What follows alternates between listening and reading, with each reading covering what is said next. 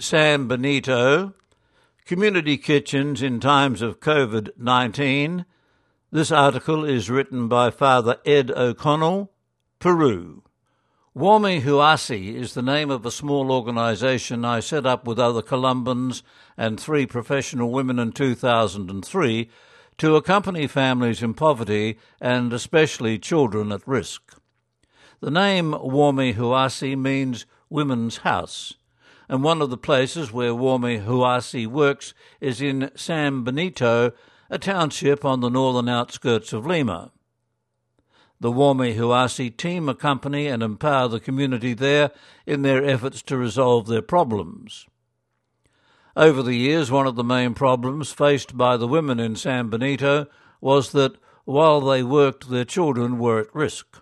So, Wami Huasi, with the help of the community, set up 4 homework clubs so that the children would have a safe place to be in the afternoons and also to receive help with their homework.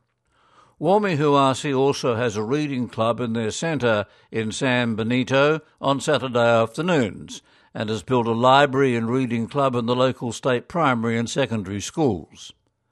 These and many more activities have been underway for the past 15 years. In San Benito, the children and adolescents, the community and the Wami Huasi team were all looking forward to a year full of life-giving activities during 2020. And then, sadly, the coronavirus arrived and all the families of San Benito and elsewhere in Peru were in lockdown. Today, all children under 14 and the elderly over 65 years of age are still in lockdown.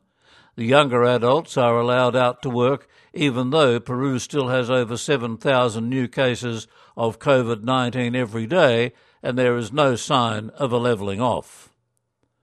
All the Wami Huasi team work from home and on weekdays make virtual contact with their families and discuss their situations with them.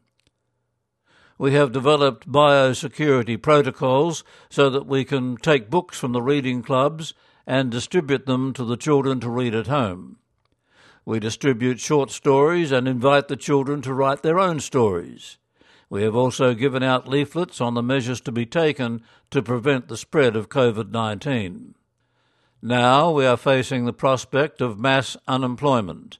70% of the working population are in the informal sector, but many jobs have been lost and others are slow at starting up again.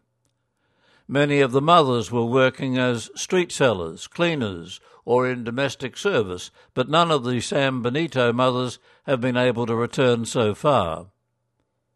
However, in the midst of the fear of the virus and the worry of having no income to feed their families, some of the women have shown great resilience. They got together with their neighbours to start communal kitchens, and by pooling their resources and organising quotas, they can feed their families and, at the same time, cut down on costs. The communal kitchen in Sector 3 of San Benito was built by the local community, and a breakfast program has been functioning there for some years. Now they are also preparing lunchtime meals for 18 families with an average of 5 members per family, a total of 90 people being fed 1 meal daily. The mothers meet every afternoon to plan the next day. This kitchen receives some supplies of oil and food from the local municipality of Caraballo, and the mothers take it in turns to prepare and cook the food, which is then collected by each family around midday and consumed at home.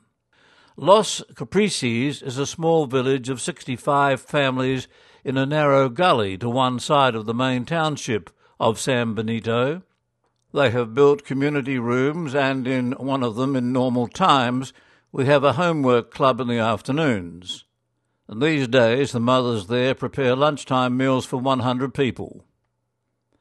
In the last couple of months, the mothers of the chapel homework club that normally would meet in one of the wooden huts constructed in the mission compound met to organise their communal kitchen, sometimes referred to as a common pot.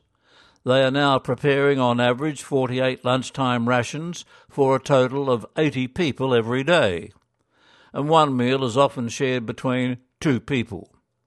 So far, we have not been able to help this chapel club with any financial support. I think that we will try to donate at least 100 soles a week to each of the communal kitchens, and that means a total of 1,200 soles, about 475 Australian dollars a month. I imagine that the number of rations will increase once the communal kitchens get established and better known. We're concerned that the meals be healthy meals, especially for the children, so our donation will be focused on that concern. Some of the mothers who have work will be able to pay for their rations, and others will be able to make a contribution. But some will be social cases, including elderly people as well as the children.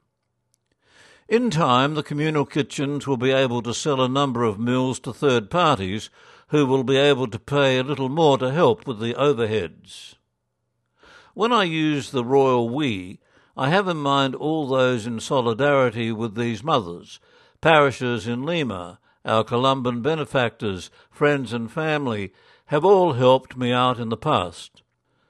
This time it's not for the regular work with the children and adolescents, which will virtually go on one way or another, but rather a more basic and urgent appeal to help these families have a more nutritious plate of food each day. That was written by Columban Father Ed O'Connell, who lives and works in Peru.